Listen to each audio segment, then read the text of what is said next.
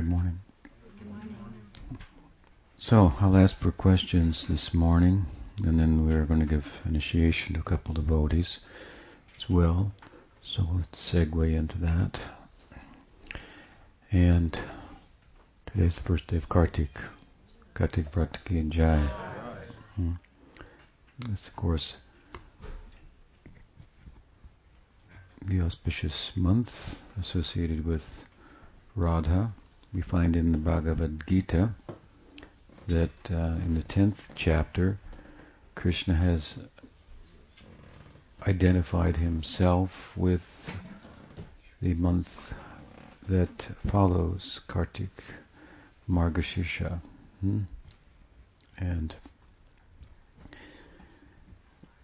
given this identification with that month, the learned and insightful Goswamis have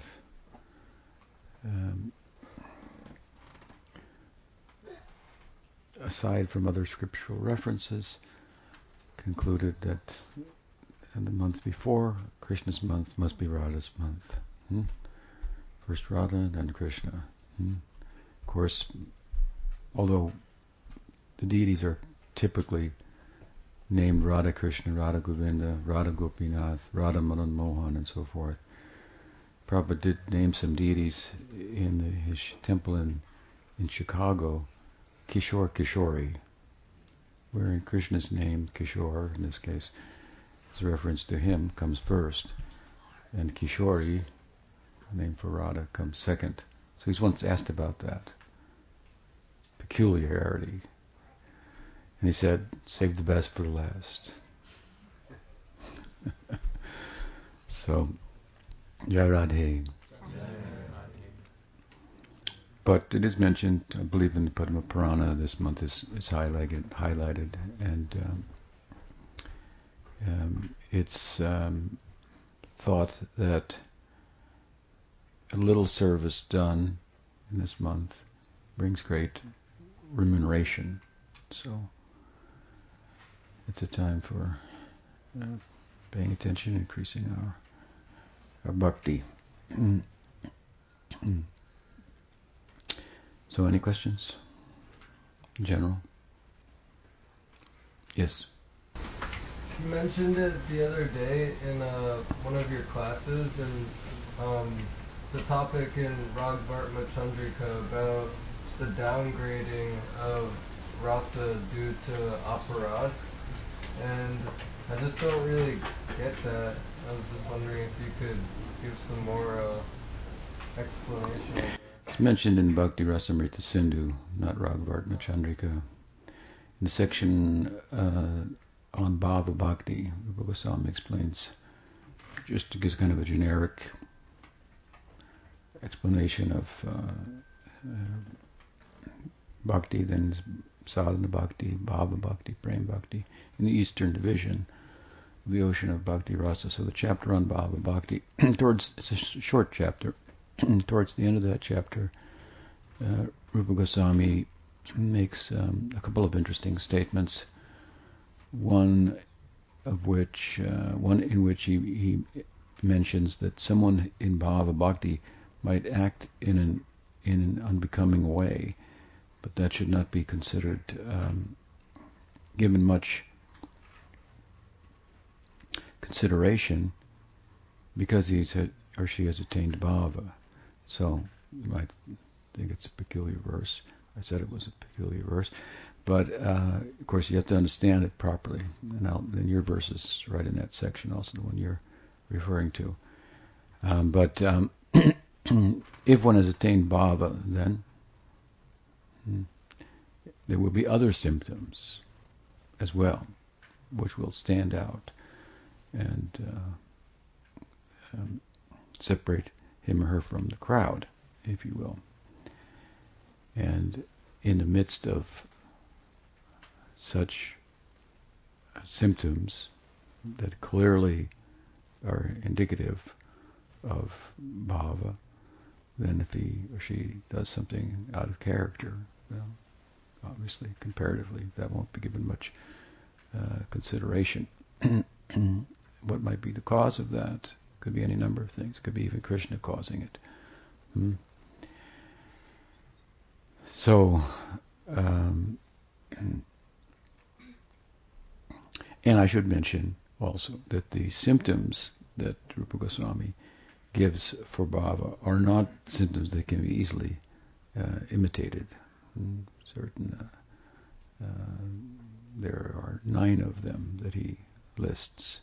These aren't sattvika bhavas and so forth, which indeed about which is said, although they are involuntary expressions of ecstasy that expresses themselves through the physical, like tears and horripilation and fainting and so forth, they could be imitated. But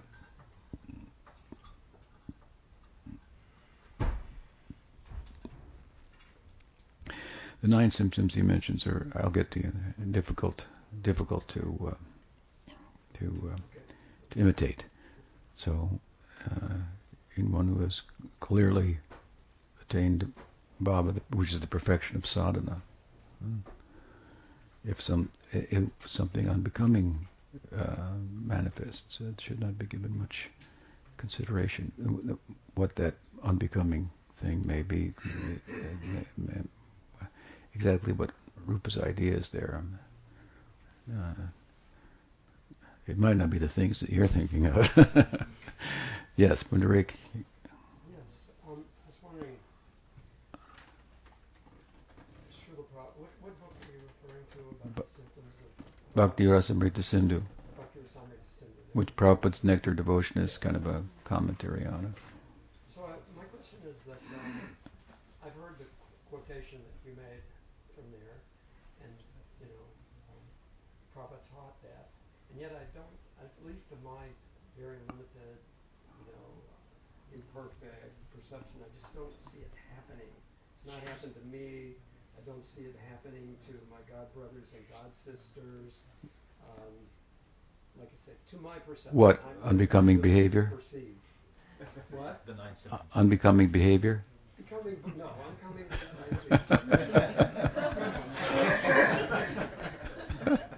the other side of the equation that you're explaining here. Bhava. The bhava. I don't see it happening amongst. Has it happened to anybody? Is it?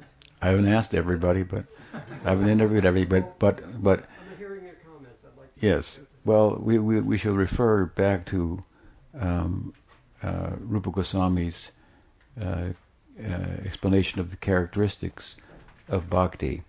One of which, there are 6, 2 of which pertain to sadhana bhakti, 2 of which pertain to the stage of bhava bhakti, and 2 of which pertain to the stage of prem bhakti.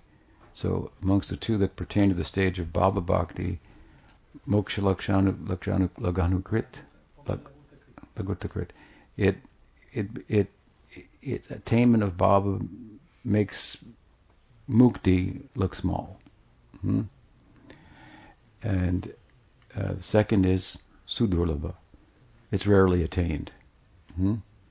So the fact that you haven't seen it, as far as you know, then that speaks of its rarity. Then again, we should be acquainted with the symptoms of what are those symptoms? Avyartakalatvam, Shantira. This forbearance. No. First, I'm saying what the symptoms are. You have to be clear what they are, so that you know what you're looking for. Right. So desire, attachment to namaruchi, sada, forbearance, not wasting any time outside of Krishna Bhakti and so forth. There are 9 of them. So if you look carefully at those, study the commentary on those, then you can use that perhaps as your lens to look.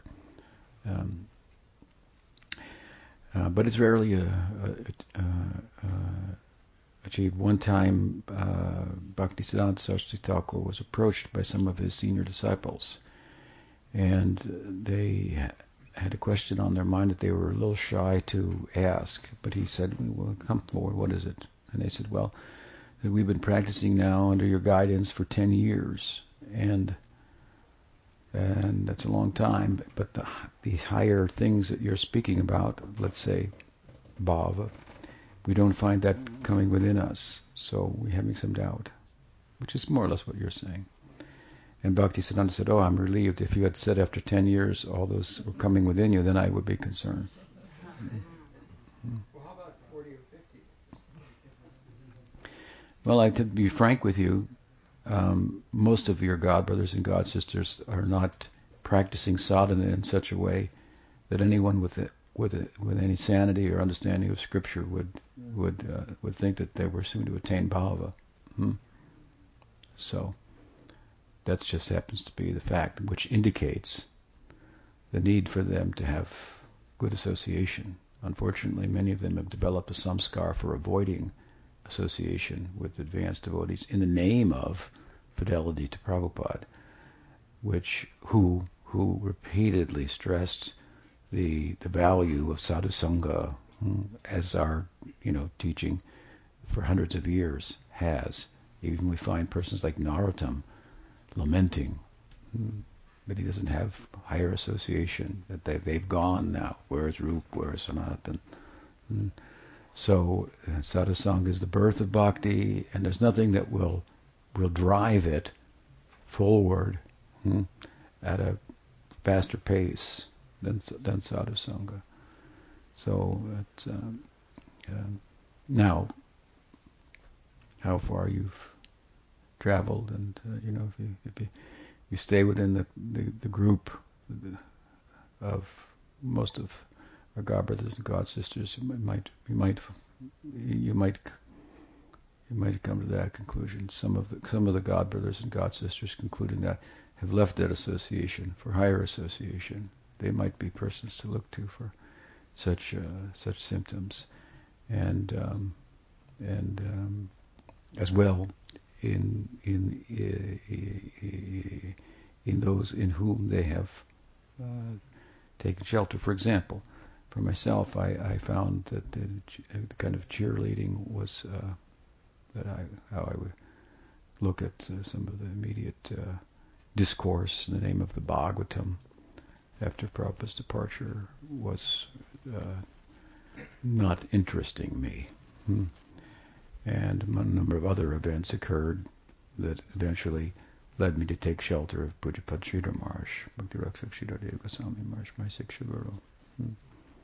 So I found the kind of things that you're talking about in him, in his person, and in others as well, after he passed and so forth. And so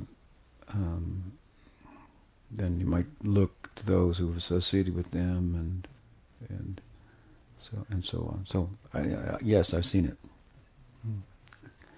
So we're going to get to answering your question.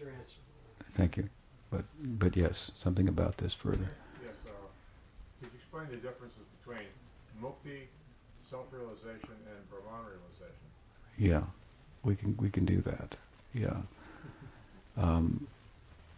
I'm in the midst of answering his question, but I'll answer that question. The difference between self-realization, Brahman realization, and mukti, right? Self-realization is a status that can be attained under the mode of goodness. The characteristic of the mode of goodness is that it is illuminating, and it gives knowledge, illumination, right? Same idea. So in this world, that which is illuminating, the bhur, bhuva, sva, the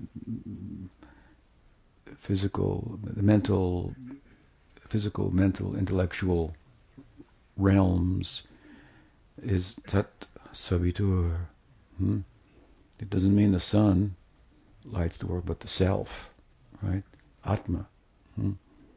That which is that which is luminous. Everything else is dark. It's achit. It is chit. If there's anything in the world that most resembles God, it's us. Even as we're different, and therefore we find ourselves in this condition, which God doesn't find himself in. So, Sattva-guna is, of course, in a rarefied, or I should say in a purest state of sattva, then, which affords discrimination. One can accurately discriminate between the self and the body-mind construct. So self-realization can be arrived at under the influence of sattva-guna, without bhakti. So it's a Socratic kind of possibility. Is that a way to refer to him, the Greek? Socrates. So good, fine, subtle discrimination. There is a discussion in the Brihad Bhagavatamrita between the Bhakti Shastras and the Gyan Shastras. And this is, of course, in Hinduism, Bhakti or Gyan. We say, of course,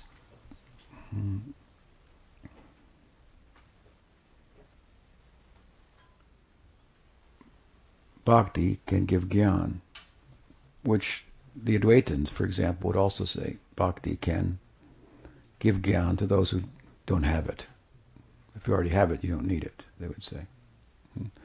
Bhakti can give Gyan. But Gyan, we would say further, cannot give Bhakti. So Bhakti's position is better.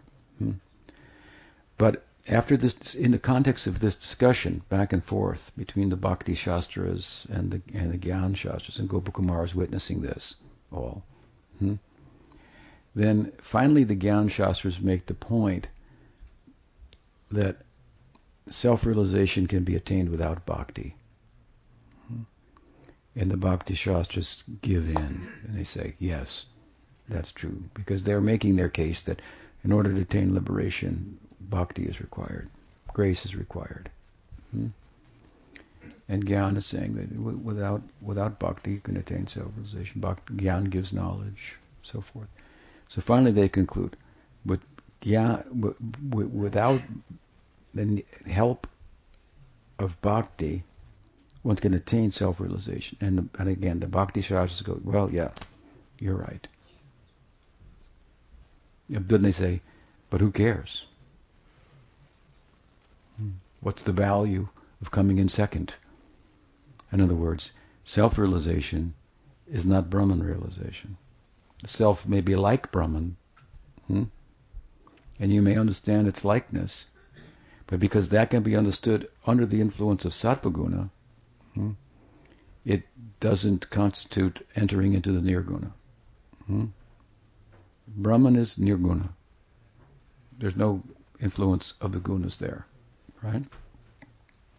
There's no particularly overt manifestation of the Sarup Shakti either, but so there's stillness and lack of differentiation, an indeterminate feature of the Absolute. So self-realization, we could also refer to it by another term, Jivan Mukta. One who is a Jivan Mukta. That means this is the penultimate state before liberation. He or she has realized the self, and Prarabdha karma is playing itself out without the adept plugging him or herself into it and perpetuating it. And Gyan Marg, when the Prarabdha karma is finished, then that's death. And then from Jivan Mukta stage he goes to called Videha Mukta, so beyond, without the body. Videha Mukti. That means Brahma Sayuja in our terminology, in Gaudiya terminology, merging with Brahman. If that is the objective of the candidate, and if that candidate that Jivan Mukta does not offend bhakti. And in fact, more so, adds bhakti, at least in some extent, into the equation of his or her practice. There's a statement in the Bhagavatam in the second, maybe chapter, I think, of the 10th canto. Aruya kritjena parama padam tata patanti adho nadutta yushmadangraya avishuddha buddhaya vimuktamaninas. The demigods are speaking there, and they say that though there are those who vimuktamanina, they think they're liberated, but their intelligence is not yet pure. Avishuddha buddhaya, their buddhi is avishuddha, it's not shuddha. Vimuktamanina, they think they're liberated. However, because they offend bhakti, Aruya Krishna Parama Padam Tada, although they've attained this highest position in this world, Parampada, in this world, Jivan Mukta, Aruya Krishna Parama Padam Tada Patanti Adho, Nadita Yushmana, they again come down from that penultimate state, which after all is still within, very subtly within the gunas. So it's not liberation. So if there were the Bhakti Shastras close the case, says, so what? So what if you came in second? So what if you become self-realized? The goal is to transcend the gunas, right? So you haven't done that. And you better be careful, because if in the context of attaining that you dismiss bhakti, then again go down from there. So, transcending the gunas by the influence of nirgun bhakti depends on the measure of the influence of nirgun bhakti, what you will attain in terms of the variegated nature of transcendence. So, for example, if you factor bhakti into your gyan, you'll get one thing. Whereas if you factor gyan into your bhakti, you'll get another thing. The latter, an instance in which bhakti is prominent, but mixed with gyan. The former, where gyan is prominent, but we mix bhakti. So there are gyanis who mix bhakti with a desire to attain sayuja, to merge with Brahman. And they can be successful. And then there are instances of those who do bhakti, but their bhakti is mixed with gyan, so they attain mukti. But they're not going to attain the lower form of mukti, which is Brahma Sahuja. They're going to attain something like Sarsti, Salokya, Samipya, Sarupya, which we mentioned the other day. Different types of, instead of Sahuja, these other types of bhakti in which there is, they attain Vaikuntha, in relationship with Bhagavan, and Shantaras, and Dasiras, and so forth, right? So typically, these are 4 types of mukti that are emphasized. And then, of course, we say prem prayojan, right? The panchama purushartha, beyond mukti. Mukti is contained within prem, but I mean, you could call it mukti, but our sampradaya has given it its own name, and for good reasons, theological reasons, philosophical reasons. So is that, did I answer your question? Yes. Self-realization, mukti, Brahman realization, a type of mukti, and then there are other types of mukti. Back over here. Yes. I don't want to hog the questions or anything. That's okay. Please forgive me, but just for my clarification, I'm just, now Gyan, I don't know if you're speaking about Gyan as something mental speculators do, or No, there's Gyan, because Gyan means knowledge, so Krishna is teaching Gyan in Bhagavad Gita, and Bhakti is teaching it. He is. He says by studying this, Rejecting that, right? we don't. Bhagavad Gita, like where it starts and progressively higher and higher. Am I correct? Let me answer. Studying the Bhagavad Gita carefully, that is called Gyan Yogya, sacrifice of Gyan. To study the scriptures is called Gyan Yogya. But that would include studying the scriptures of Bhakti, in which there is also Gyan, which we call Sambandha Gyan. So in Bhakti, let me give you an example. In the middle of the Gita, in the middle 6 chapters, Krishna's first 6 chapters, he's talking about you and me, the Atma. What is the nature of the Atma? In the 2nd chapter, how to attain it through yoga and so forth, and different types of yoga. It's all about self-realization. The middle 6 chapters, the theology comes out. Krishna starts talking about himself. Aham sarvasya prabhavo mata sarvam. Everything comes from me. The world is resting on me like pearls on a thread. So Krishna's speaking about himself. But why is he speaking about himself? Because the subject is bhakti. And he's the object of bhakti, so he has to talk about himself. He's not egotistical, really. He's very humble. When he's talking about bhakti, he's the object of bhakti, so he has to talk about himself. So there is knowledge within bhakti. We call it Sambandha Gyan. So knowledge of Bhagawan, his qualities, his forms, the Abhideya tattva of bhakti. What is it? Knowledge of the path, knowledge about the nature of the goal, prayojan tattva or gyan, prayojan gyan, Sambandha Gyan. Knowledge of relationship knowledge, again, like what is the material nature, what is Maya Shakti, what is the Tatastha Shakti, what is the Swarup Shakti, what is their relation with Bhagavan, with one another, and so forth. So all of this is knowledge, Gyan, in the context of Bhakti. When we speak about Gyan in relation to Bhakti, and we defer to Bhakti over Gyan, what we're referring to is the Gyan Marg, in which Gyan Yoga, in which the preoccupation is the oneness between Atma and Brahman. There is a oneness, or let's say a likeness, between Atman and Brahman, and that's their total preoccupation. So we're not very interested in that. We do talk about it sometimes. Rupa Goswami says it's really Gyan and Vairagya in this sense of Gyan. They're not angas of bhakti.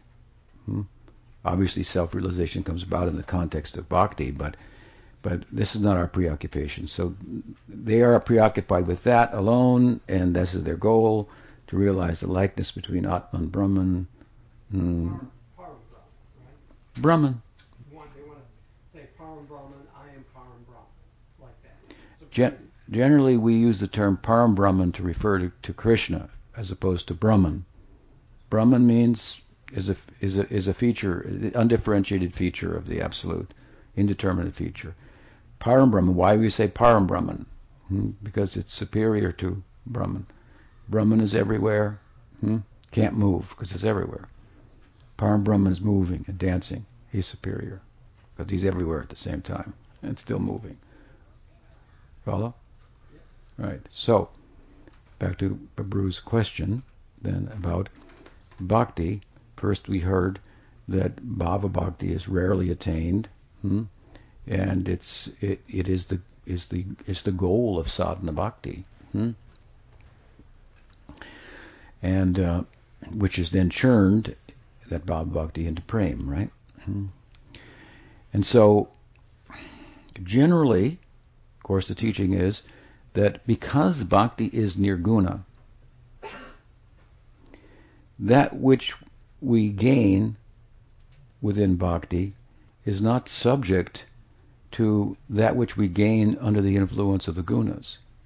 Whatever we gain under the influence of the gunas is subject to being lost, because things are here today and gone tomorrow. Right? The very nature of the material world is constantly in transformation, and so you can't get your feet solidly on the ground. Whatever you amass to protect yourself, to make yourself happy, is, I guess, subject to being lost. This is the difference between the nirguna and that which is within the gunas, right? We are of a nirguna nature ourselves. We don't change. We're changeless, and the world is changing around us. There's the Copernican revolution, and then we have the Atmic revolution. Everything's moving around the Atma. And then the Paramatmic revolution. Everything moving around the Paramatma. And then the Bhagavan revolution. Paramatma's moving around Bhagavan. And then Krishna's two Bhagavans. And if your head isn't spinning by now, then you shouldn't be here. So everything moving around Krishna. So that which is nirgun, then the nature of that realm is permanence. The nature of this realm is impermanence, in a word, right?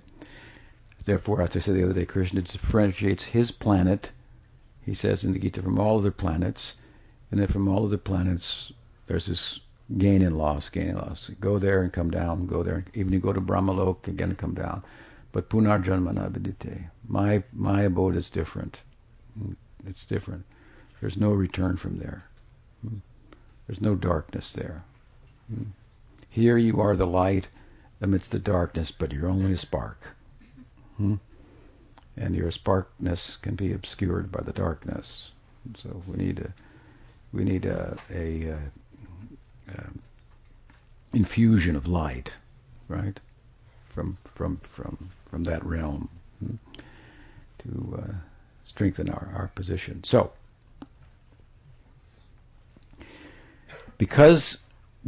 and Krishna begins his discourse on yoga in the second chapter by making this very point. Neha bikramana shosti prativayana vidite svalpamapi asya dharmasya trayate matobhaya. What is the meaning? Neha bikramana shosti prativayana vidite svalpamapi asya dharmasya trayate matobhaya. A little gain, even a little gained, whatever little bit is gained in this yoga, it will not be lost. Therefore, he must be talking about bhakti yoga, right? Then he goes on, talks about different types of yoga, and then what is the last thing he says about yoga? Yoginam api sarvesham madgatinam dharatmanam shadavan bhajate yomam same yuktutama mata yuktutama. And this is the best. The first word he says about yoga, the last word he says about yoga in the first 6 chapters discourse is bhakti, and the bhakti, some bhakti in between, and other types of yoga are talked about for the purpose of explaining, by contrast, what bhakti is not. He says what bhakti is and what bhakti is not. So then there's Gyan yoga, and there's this type of yoga, and we're supposed to look at it. This is bhakti yoga by comparison. It's a comparison being made if you follow the thread. So he's talking really directly and indirectly about bhakti. But one of the aspects of it, again, what's gained in bhakti is not lost, right?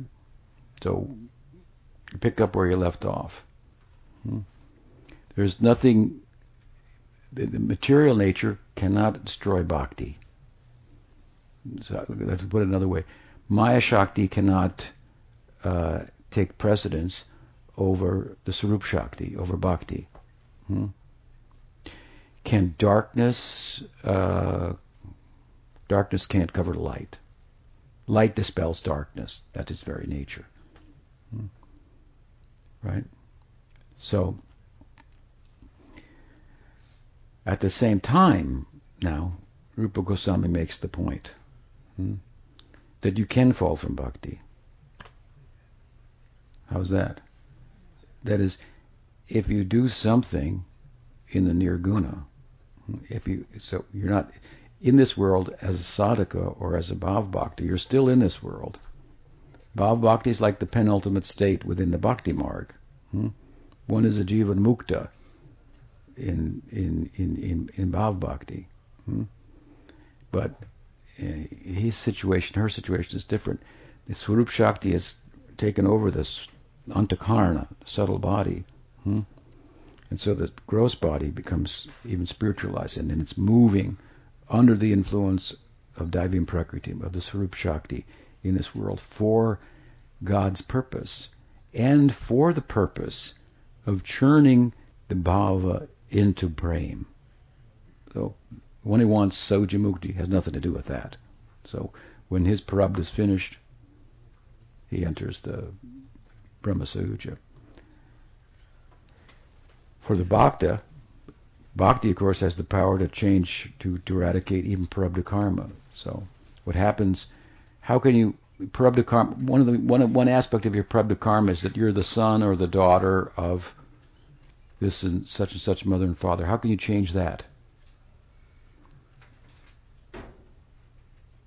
Well, you can change that prarabdha karma by bhakti, because you get another father and mother, Nanda, Yashoda, Ayinanda Tanuja, Kinkaram, Patitamam, Vishame Bhavam Buddho. Mahaprabhu said, I want to live in the house of Nanda Maharaj. I want to be, in other words, I want to live in the house of my father-in-law.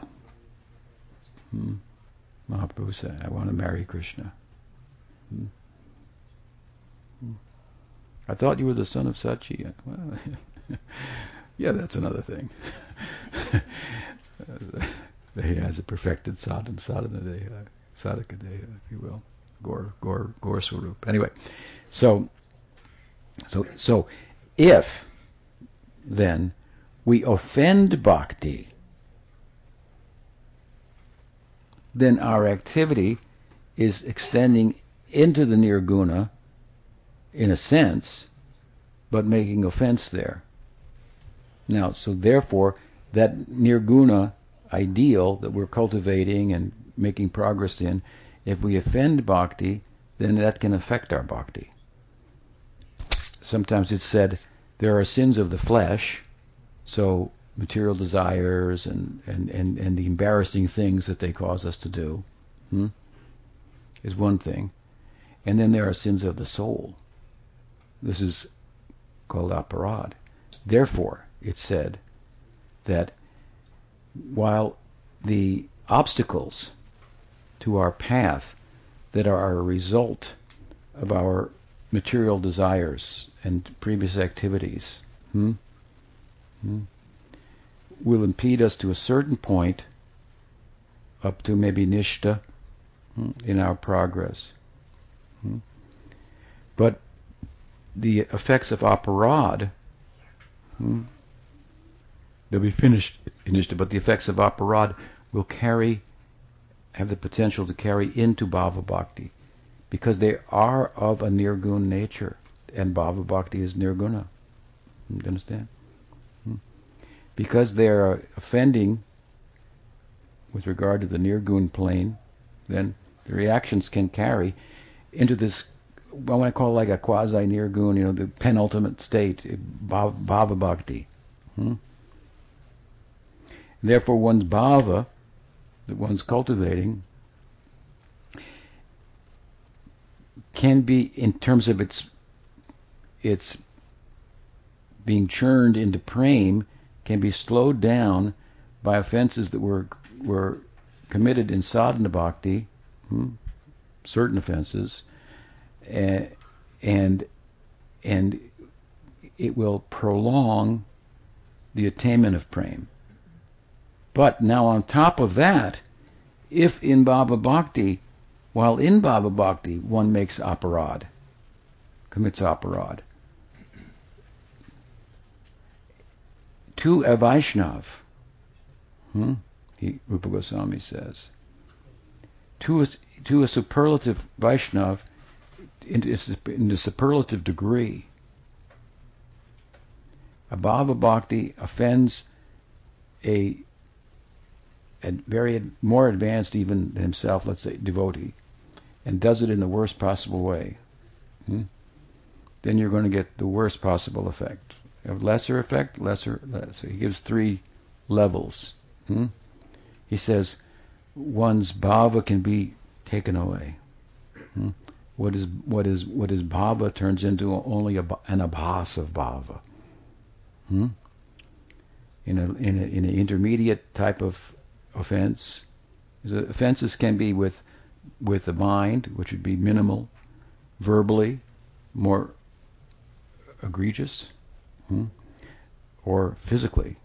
And they can be remedied mentally, verbally, or physically. If you make physical offense, then you have to give your body in service to the Vaishnava that you offended. If you offend verbally, you can make amends verbally. If you offend mentally, it can make amends mentally. And then it depends on whether the Vaishnava is a superlative, an intermediate, or a novice. So there's a lot of subtleties to this. 1 minute to this, right? So if your offense is the worst of all possible scenarios, physically offending a superlative devotee, and you're a Bhava Bhakta, and you should do that, which sounds peculiar. How would you do that? We'll get to that. But then Bhava can be reduced to only an abhasa of Bhava, a shadow of Bhava. If the offense is intermediate, then the Bhava can be reduced from Sakya, for example, to Dasya. That's what your question is about, right? And if it's, does he give 3 categories? What's the third one? I don't remember any of this. Even lesser. So it sounds peculiar. How can one's bhava be degraded from Sakya to Dasya? It's a sthayi bhav, right? It's a whole sense of identity and whatnot. So first of all, before we answer that, we have to look at the fact that how could a Bhava Bhakta make, an offense? It would be if Bhava itself is rare, making offense on the part of a Bhava Bhakta would be rare amongst rare and so forth. So I believe this is a cautionary type of verse. More than it has any real practical application. An example is given by Vishwanath Chakravarti Thakur in his commentary to the verse of I think Dvidvida, the gorilla, who in his previous life was some other kind of monkey, but in a he was it was the same gorilla, I think.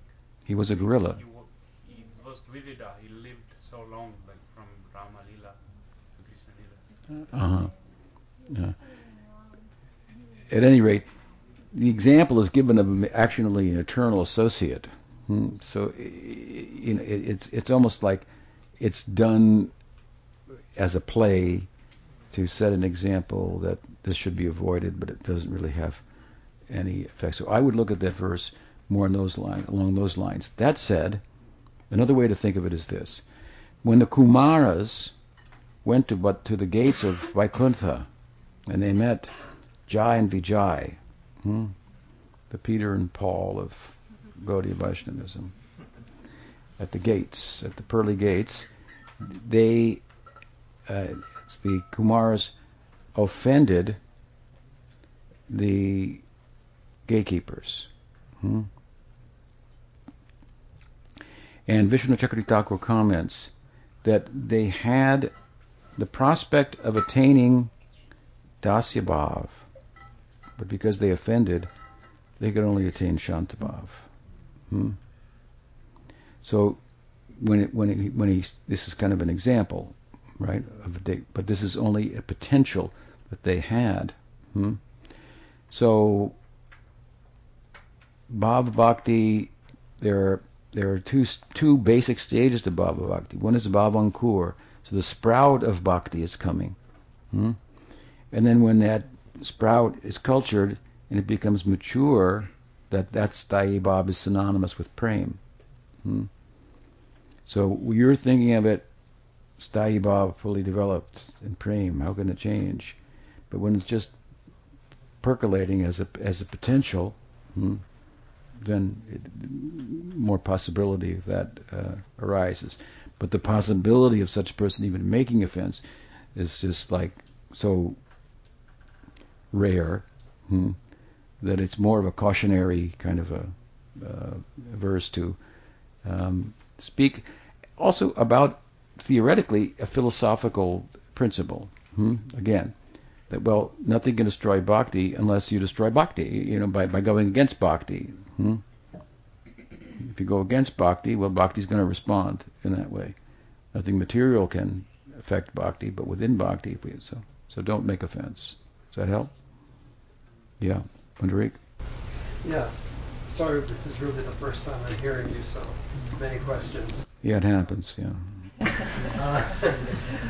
So, you may have already answered this in what you said in the last few minutes, 2 or 3 minutes, but just for my clarification. Over the quite a few years I've been in the movement since 1972, I suspect that I may have offended devotees many times, especially by thought or by words, not physical effort. Even this morning, I suspect that I may have committed an offense to a devotee by words that I was speaking with someone. So I don't want to do that, for sure, because I don't want my Bhakti Creeper to be hampered or destroyed. Mm-hmm. But in all these years, which mostly occurred after Srila Prabhupada left us, the kind of thoughts and words, saying things about different people and who were even exalted to some degree, whatever degree I can't judge. Maybe they were gurus, maybe they were just usually some upper position where you don't have I was there. As the leaders more than your regular devotee. Right. God brothers and God sisters. So I suspect I may have done it so many times. And I can't even remember. And I know you should go to the Vaishnava if you've made an offense and offer your obeisances. This is my understanding. Ask their forgiveness. But if you can't even remember all the ones you may have made, what to do? Yeah, well, let me reply to that, and in doing so, let me go back for a moment to your first question about who's attained bhava and so forth. That I don't see too many people like that, if any, and I'm looking. And of course, it's said that if one is chanting, but is chanting cannot produce weeping and horripilation, then the reason there must be some offense in the background. So from previous life also they're coming with the have offense, and so you can use this as a yardstick. And with regard to criticizing others, other Vaishnavas, this is something that we should avoid, and not everybody can be involved in constructive criticism. And if you want to practice constructive criticism, which will not be offensive, good to practice it on yourself. So you should think, is there anything, before you criticize someone else, you might want to think, is there anything about me that is worthy of criticizing? And turn your attention to that. Because typically criticisms have not been very useful. They don't. If even if you know something someone's doing, your words probably don't have the power to bring about a change. So you have to consider all these things, whether your time is being spent very, very wisely with such playing with fire, so to speak, playing with fire. I mean, it doesn't mean you're a fool or something like that. But if someone's as a bhakta is conducting themselves, for example, in a way that you feel is incorrect, or then maybe then you've come to the conclusion that their association is not going to help you, so then you don't associate with them.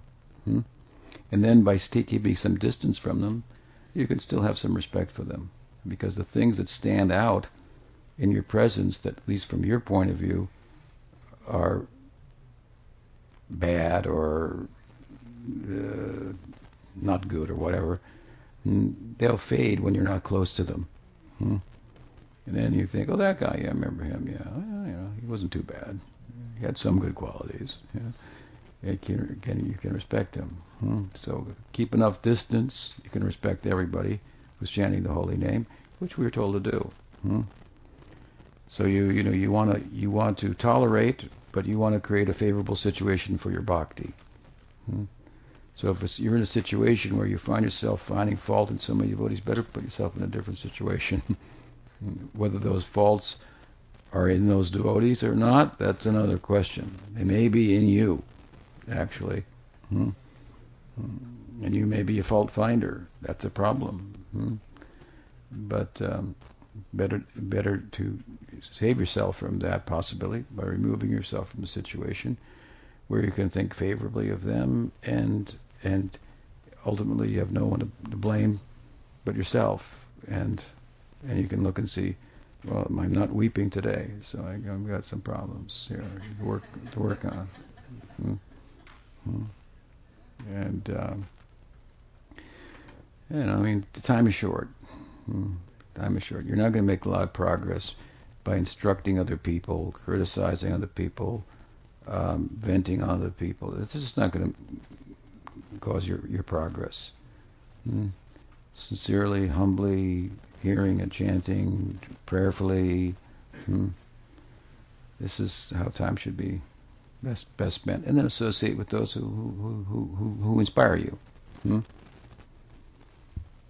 So, what else? Yes. In the instance of Jud Bharat being at the stage of Bhava Bhakti and falling, you've just given an example of aparad. Would we consider that an anartha that snuck into Bhava Bhakti, or how should it be viewed? The case of Jud Bharat. Jud Bharat was a king. I mean, Bharat, India is named after him, and he renounced his whole kingdom and became a sadhu. He was living in the forest, only engaging in bhakti. This is described in the 5th canto of the Bhagavatam. Some point in the course of his forest life, he saw a deer trying to cross the river to get away from a tiger. And she was successful to get to the other side, but died in exhaustion, and she was pregnant and gave birth on the spot to a fawn. The tiger couldn't cross the river, the fawn was there, and had no mother to take care of her. So, what do we see in Bharat Maharaj? We see compassion in him, right? This is a type of sattvic compassion. It's prarabdha karma, actually. Prarabdha karma. Subtle form of prarabdha karma. Material compassion. It's not necessarily a bad thing, but then again, it depends. Subari Muni had this kind of prarabdha. When he saw that Garuda was eating fish out of the Jamuna, he cursed Garuda not to come, that if he took another fish from the Jamuna, he would die. Curse didn't really have an effect on the Param Vaishnava Garuda, but and Subari Muni didn't understand Garuda's position as a Vaishnava, and so his material compassion for the fish, he was meditating underwater. It's a story that just bring out some interesting points, right? His compassion for the fish, what did it turn out? What did it result in? It resulted in Garuda saying, well, hell with you. I don't want to go into Jamuna if you're in it anyway. So he went elsewhere.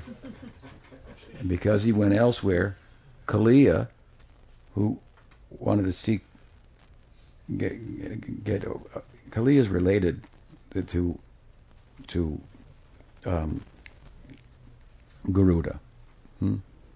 They have the same father. Anyway, that's a long history. So Kaliya wanted to get free from Garuda. So he thought, I'll go in the Jamuna, because he can't go there anymore. And what happened? All the fish died. So much for Subari Muni's compassion. In the name of being compassionate, which he was offended a Vaishnav, and so all the fish died. Goodness, so we should be careful about that. But at any rate, the feelings in Bharat for the deer, this is typically a symptom of sattvic parabdha. Therefore, we find many jnanis who have sattvic parabdha. They open hospitals and soup kitchens and big scale and so forth. They get money and they donate all the money for this kind of welfare activities. This is all a function of their prabdha karma. That's very refined, sattvic. That's playing itself out. The money comes to them, so they give it for welfare and so forth. So, Bharat, he saved the deer, and then he nursed the deer, took care of the deer, right? And in the course of taking care of the deer, he started to think about the deer, and during his bhajan, his mind went, where's the deer, by the way? Is the deer okay? Deer? Are you okay, deer? And then he got distracted, the story goes, from his bhajan, and then the deer was not there. One morning he was looking for the deer, and somehow in looking for the deer, he fell and died, right? So, what's that all about? Is your question? Now, if we study the story, we'll see what happened further is that he actually did not lose his bhava. He took birth as a deer in bhava. So that's a problem, to be sure. To be in a human body and have bhava, well, that's a real virtue. But to have a deer body and have bhava, you don't have the vehicle to fully take advantage of and cultivate the bhava. But he did the best he could by way of staying in proximity to recitations of the Bhagavatam within the forest. And deers are known for their hearing. They can hear very well. So he listened very well to the Bhagavatam in his deer body. And then he took birth as Jad Bharat, the great Bhagavad who instructed Maharaj Rahugana and all of us, right? So, in this instance, the question is, how did sattvic parabdha karma come to affect him in Bhava Bhakti? Of course, this parabdha karma is the manifest karma, and so it's more difficult to eradicate that than karma that has not yet manifest, is only in seed form. So when we do bhakti, therefore we said when you engage in jnana, in contemplative life and so forth, you can eradicate the aparabdha karma, that which is not manifest yet. But the parabdha karma it's already in place. So by jnana, you can't do away with it. You have to just wait for it to expire. But bhakti, by contrast, has the power. This is its power over jnana to do away with parabdha karma. But it does gradually. Therefore, it's said in Bhagavatam, one who's chanting the name can immediately perform the duties of a Brahman for Soma Yagya and such. It doesn't mean all his parabdha karma is gone, but any parabdha that would have disqualified him for Brahminical, material, religious, sattvic activities has been removed. So there's a gradual removing of the parabdha and aparabdha through bhakti. So still, he's in Bhava Bhakti, this Bharat Maharaj characterizes that. So we have to look at it a little closer.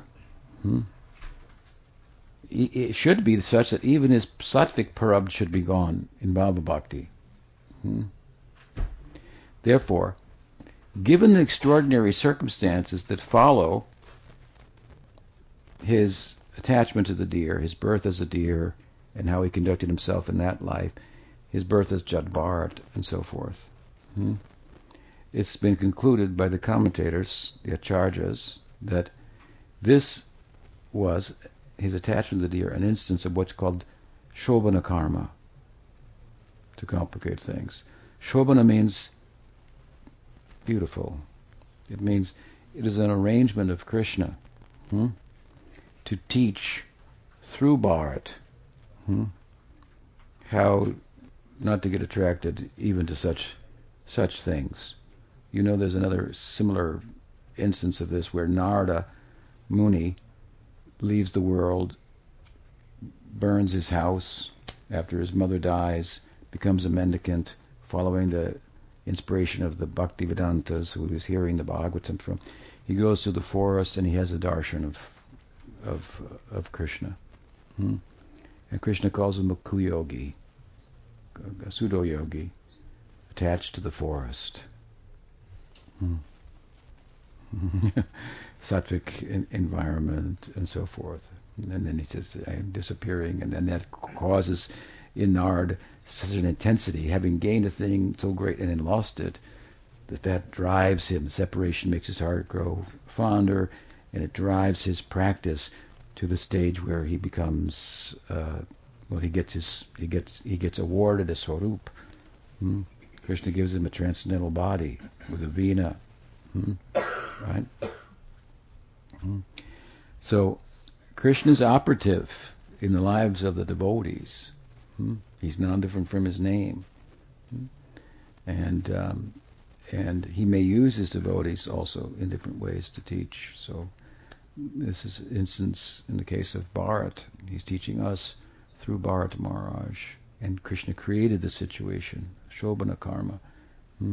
He created the situation, and there's two ways to look. He created the situation as a teaching, or he created the situation to intensify the bhava of Bharat, who would look at his situation not as I'm a bhava bhakta, how did this happen to me, but just see how fallen I am.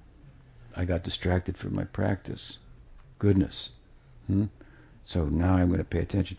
Because even to attain bhava, it requires very, very, very intense practice for a long time. Not anishta bhajan. Nishta bhajan for a long time, not anishta. If your practice is anishta, unsteady, don't think that you're going to get bhava soon. It's not going to happen like that. Right? So Bharat will think of himself, just see, my bhajan is anishta. But when you advance, then you will look at what you will see things that others don't consider faults. You will magnify them and think, oh, let's just see how faulty I am. That's the nature of things. So we find great devotees criticizing themselves. We think, why? I wish I had those faults. If only I had those faults. So, did I answer your question? Shobhana karma, Jada. Bharat Maharaj ki jai. Bharat Bhumi ki jai. So, okay, it's an interesting discussion. Nice questions. I'm very much happy to try to answer them. Thank you. And with that, we'll segue into giving the Diksha. We're going to give Diksha mantra to two disciples and Harinam to one. And we talked at some length last night about Harinam and about Diksha mantra and so forth. So I gave today's class last night. And today we talk about aparad. So that's also important with regard to initiation, especially the Harinam initiation, because there are 10 offenses to the holy name that should be avoided. And that's part of what it means to pay attention to the job, pay attention to the knowledge and the philosophy that underlies the Nam Dharma, Nam Tattva. And so part of that is that there are offenses to be avoided. And so if you get that knowledge, you'll avoid those offenses as much as they are avoidable. And some of them are very avoidable. Like thinking the name of Krishna to be like the name of Kali, and chant one or the other. It makes no difference. That'll be an offense to the name.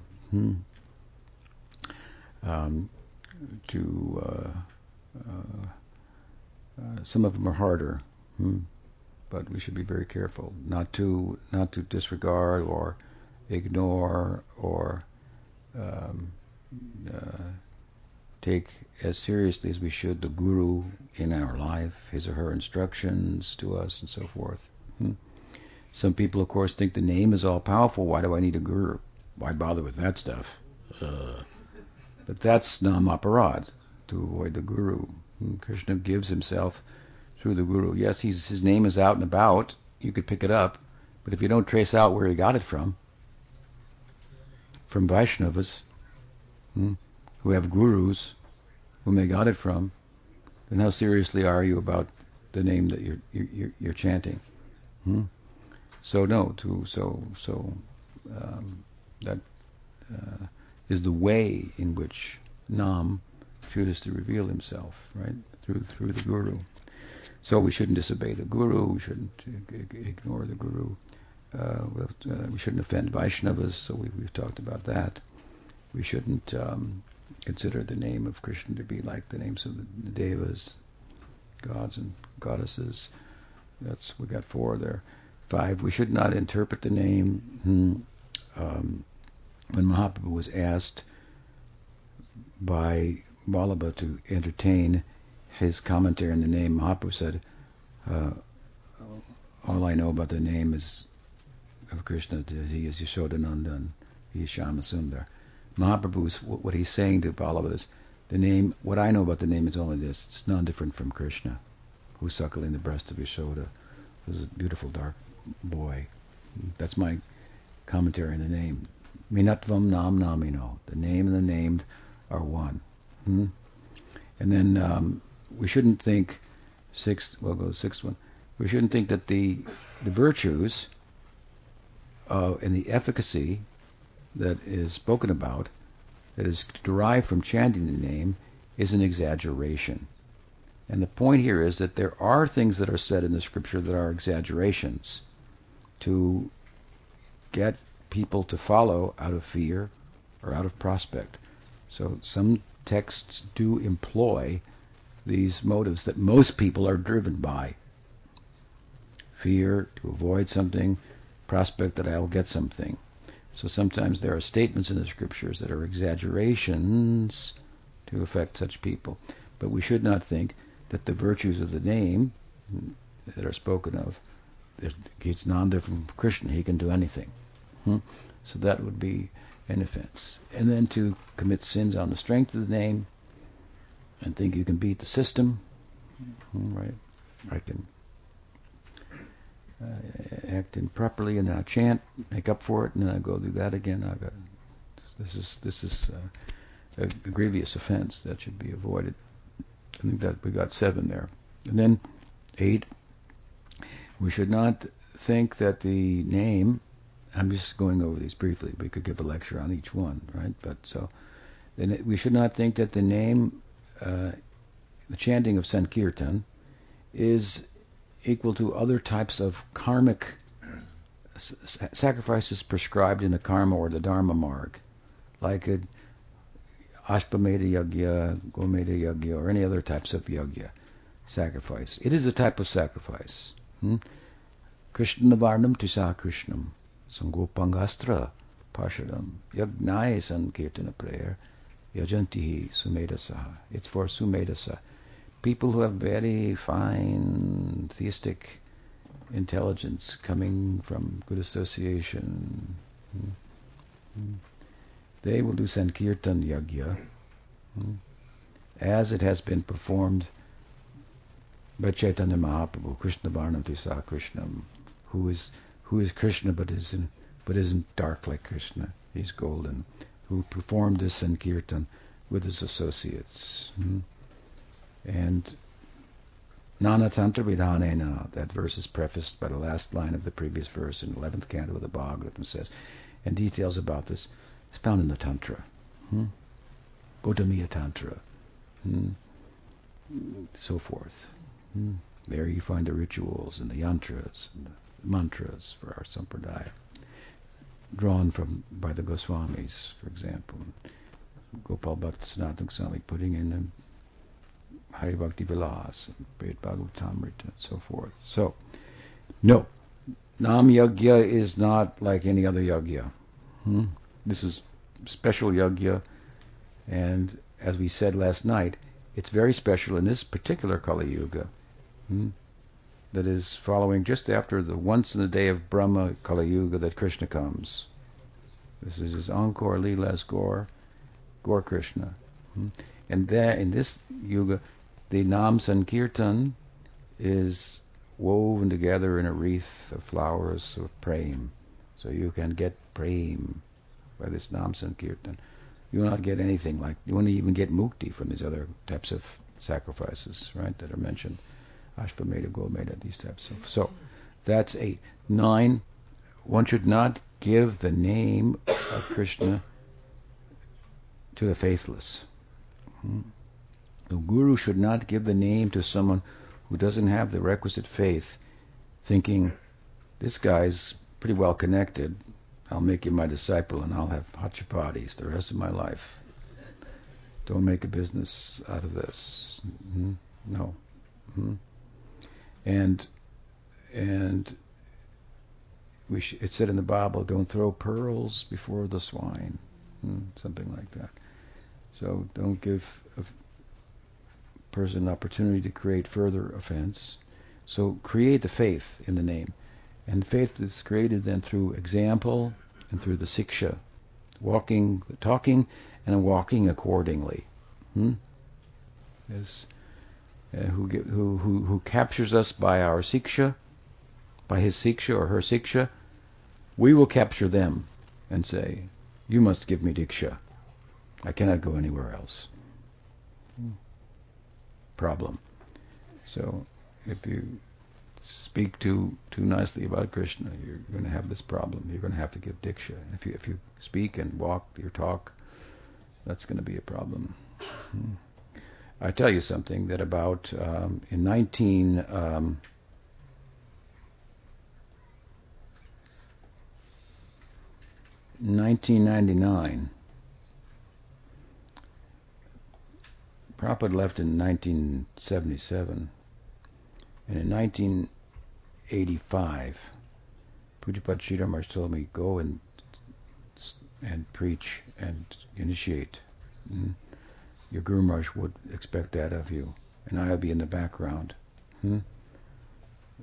to help. And if somebody you're preaching to, you cannot capture their faith, then that person you can bring to me, and I'll try to capture their faith. So this was the system that how he engaged some of us, right?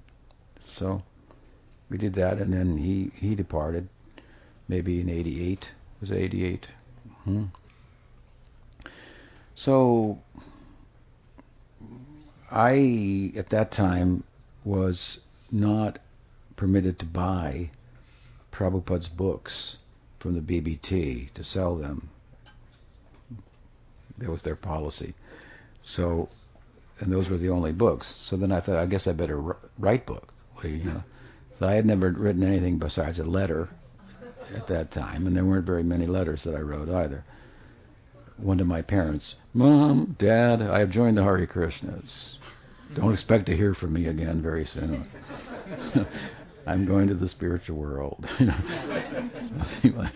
Something like that. Right? So I began to express my my thoughts and whatnot, and Sridhar Maharaj told me, you got to initiate a few people, even if they don't stay around, because you're going to need some support. So be pragmatic. Initiate some people, get a little support. Gradually, then, with that support, you hoist a flag up. Some people will come, banner of Mahaprabhu, and can do something for your Guru Maharaj in that way. So that's what we were doing. But in 1999, there were quite a number of people initiating all over the world, and some of them were initiating anything that moved, practically. And I lost the appetite for that.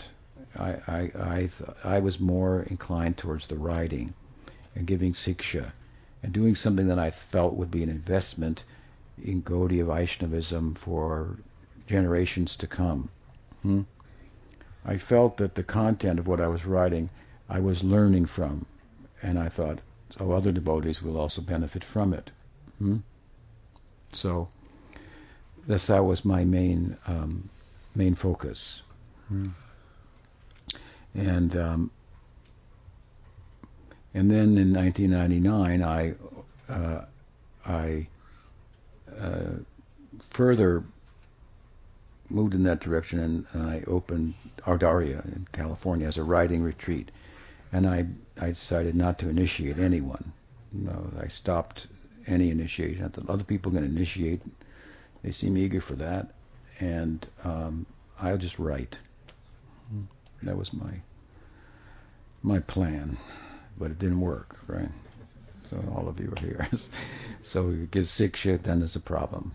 I have to just be quiet, but I can't be quiet. That's why I couldn't stay in ISKCON. I can't be shut up. You can't shut me up. I got something to say about Krishna. It's just from my heart. It's dancing on my tongue, and there's nothing I can do about that. So the guru should create the faith in the disciple by example and by word, and then faith is eligibility. And Nityananda Prabhu has said, Bhaktivinoda said, he set up a shop. He's selling the holy name for the price of one's faith, right? Ninth offense, don't give the name to the faithless. 10th offense, then, in spite of hearing so many good instructions that are basic to the course, like you're not the body, not embracing that in a progressive way, that basically to go against the very direction that the name is taking you. And so that can also be offensive. So these are the 10 offenses. They should be avoided, right? And then we asked the students to chant a fixed number of rounds, which is pretty much a tradition throughout the Sampradaya. The number will be different for different sects of Gaudiya Vaishnavism. It might be different from one disciple to the other. Prabhupada himself came up with a formula at a certain point that he then used for all of his disciples. Initially, he wanted them to chant 64 rounds a day, and they said they couldn't do that. So then he asked them to chant 32 rounds a day, and then they said they couldn't do that. And he said, well, do 16.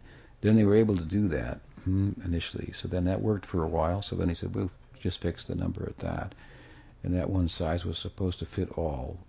But of course, Prabhupada had a big movement, lots of disciples, so he couldn't make it tailored to every individual, but that was where he rested with that. In his own Nectar of Devotion, he makes the point that, commenting on Rupa Goswami's Bhakti Rasamrita Sindhu, that one should not take vows that one cannot live up to. He said, therefore, that can be counterproductive. And he cites his example that we have come to this 16 rounds instead of 64.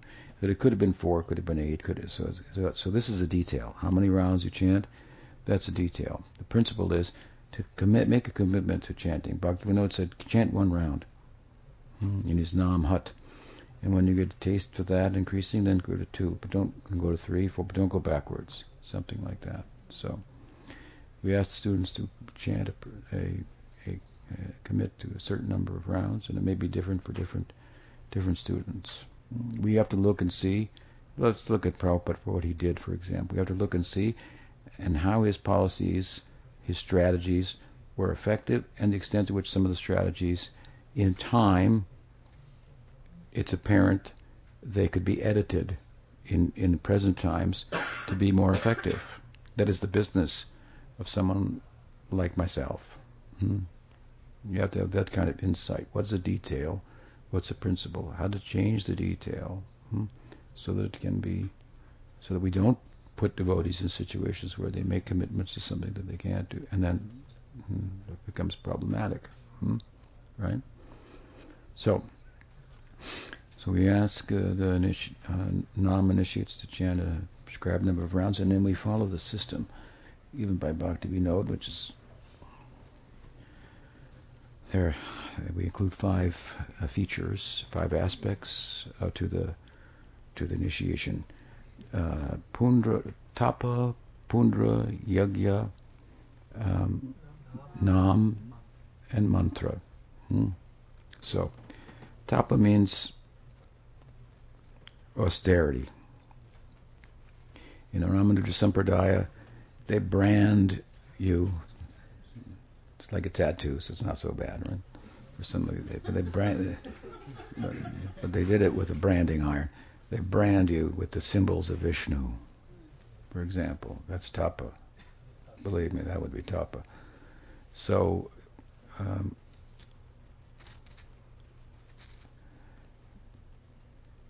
we don't do that tapa, but we have tapa.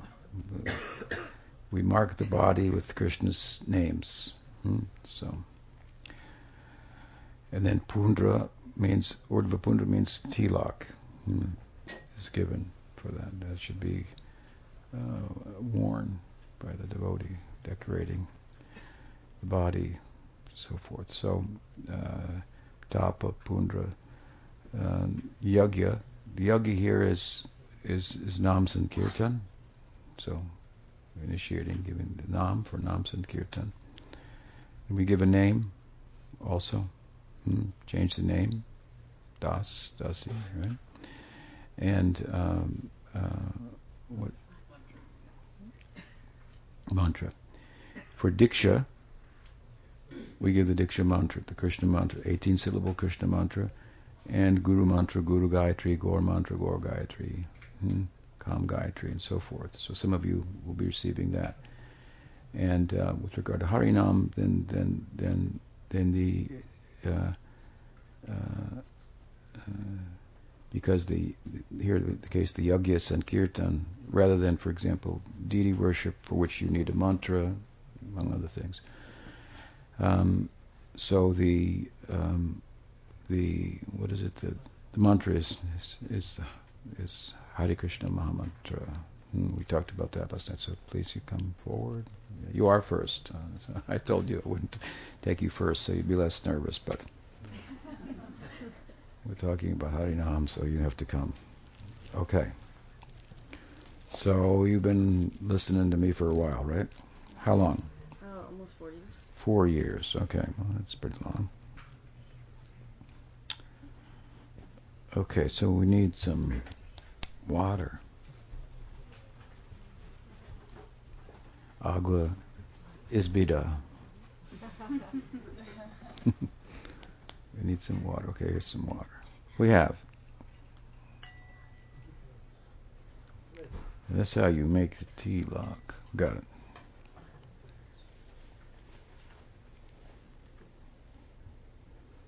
This is the Gopi Chandan, and you can ask Padmanabh Maharaj about that. What is Gopi Chandan? Sometimes we use Sham Kunda Tilak. Oh, I have some of that. I should have brought that for you. But Ram Radhakund Tilak. But this is a Gopi Chandan, so it's good. So that's for you. Okay.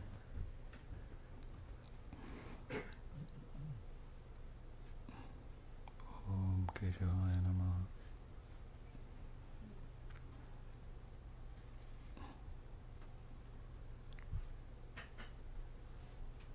Good, looks good. Yeah.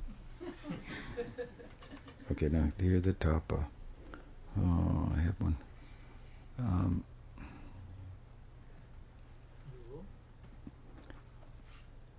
Yeah, where's Sumati?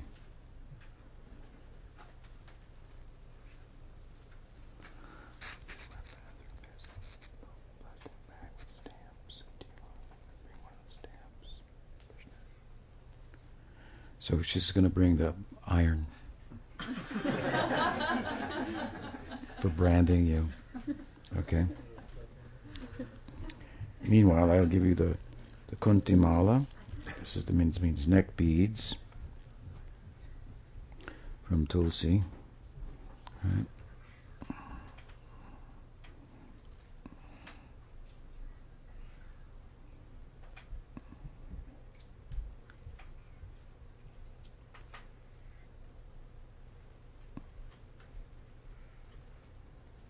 Very nice. Now these Tulsi beads, they're said to protect the devotee, right? So if there's a nuclear war, you won't get radiation.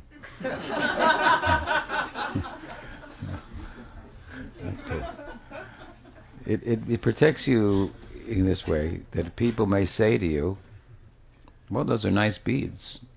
Where'd you get those? And then you'll have to say, well, where do I begin? And it's proactive. So, you're dressed like a devotee, so you want to conduct yourself like a devotee, protect you in that way. That's what devotional attire does in general. It's a if you're in the military, you wear a uniform. Well, I've got to act like a soldier and appropriately because I'm representing the nation and so forth, right? So the devotional attire it has some power in that way. And if you think, but it might turn other people off, this is just not about bringing other people in. This is about taking you back to Godhead. It's not what we do that too, but not at the cost of your own progress. Okay, here's the branding iron. Okay, Krishna, you look just like one of Nityananda Prabhu's associates that was seen in the dream by Krishnadas Kaviraj. We have more tilak. Let's do tilak too. This is the Shamakun tilak. Sham Sundar ki jai.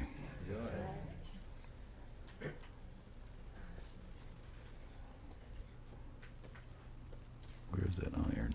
Okay. Here. Krishna. And Krishna.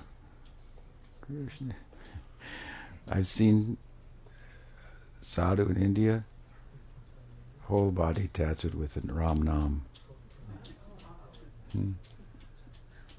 But people might not be attracted. He's going back. Right? Okay, let's do it like that. Jai, Shamakun, Radhakun, Gopi Chandan Ke Jai. Okay, so you have the Pundra, the Tapa, and you need the Nam and the mantra. So chanting. You're going to chant how many rounds? Every day, right? Okay, and then you chant like this with the thumb and the middle finger, like this. Hare Krishna, Krishna Krishna, Hare Hare, Hare Ram, Ram, Hare Hare. Hare Krishna, Krishna Krishna, Hare Hare, Hare Ram, Ram, Hare Hare. Hare Krishna, Krishna Krishna, Hare Hare, Hare Ram, Ram, Hare Hare. Hare Krishna, Krishna Krishna, Hare Hare, Hare Ram, Ram, Hare Hare. Hare Krishna, Krishna Krishna, Hare Hare, Hare Ram, Ram, Hare Hare. Hare Krishna, Krishna Krishna, Hare Hare, Hare Ram, Hare Hare. Hare Krishna, Krishna Krishna, Hare Hare, Hare Ram, Ram, Hare Hare. Hare Krishna, Krishna Krishna, Hare Hare, Hare Ram, Ram, Hare Hare. Hare Krishna, Krishna Krishna, Hare Hare, Hare Ram, Ram, Hare Hare. That's a yuga. 12. Okay, so you chant all the way around. Start with a big bead, go all the way around, come back. All the way around once is 1, then back 2, 3, 4, up to 64. Then, so your name is Ujjwal Dasi. Hare Krishna, Krishna Krishna, Hare Hare, Hare Ram, Ram, Hare Hare. Ujjwala.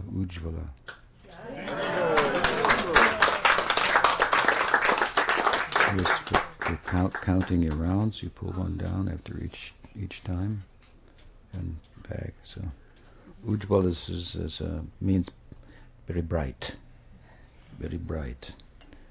Ujjval rasa is the brightest rasa also. And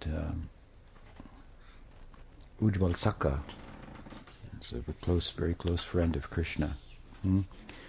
He is the Cupid of Krishna Lila. Krishna is the transcendental Cupid in that he defeats the ordinary Cupid. But he has another transcendental Cupid in the Lila itself, Ujjval Sakha, who makes all kinds of arrangements like Cupid does. So he's been identified as such. He's the closest thing to Ujjval Rasa being personified as a Dharma Sakha. Ujjval Sakha ki jai. Ujjval Dasi ki jai. So, very nice. Did I forget anything? No. Everything. Complete. It can happen. Okay, so Bhakti Rasa. Bhakti Lata, yeah. See? I told you. I rely on. I'm lucky. I've got a good memory because I've got so many memories to help me. Okay.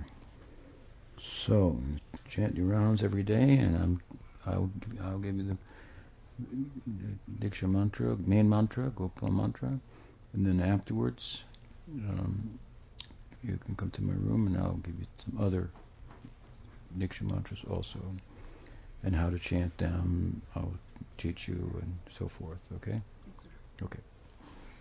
Right here. Hare Krishna. That will help you chant the Anandanam. Anandanam Das. Okay. Hare Krishna. So we ask all the Vaishnavis to take a moment to petition your God that Krishna will bless them as members of our sampradaya, and they may progress in Krishna consciousness. Take 1 minute. Shri Sri Gaur Radha Madhava ki jai. Gaur Bhakta Vrinda ki jai. Ananta Koti Vaishnav Vrinda ki jai. Gaur Premanande Haribo Vanchakalpatarubhyascha Kripasindhubhyevacha Patitanam Pavanebhyo Vaishnavibho Namo Namaha Hari Haribo.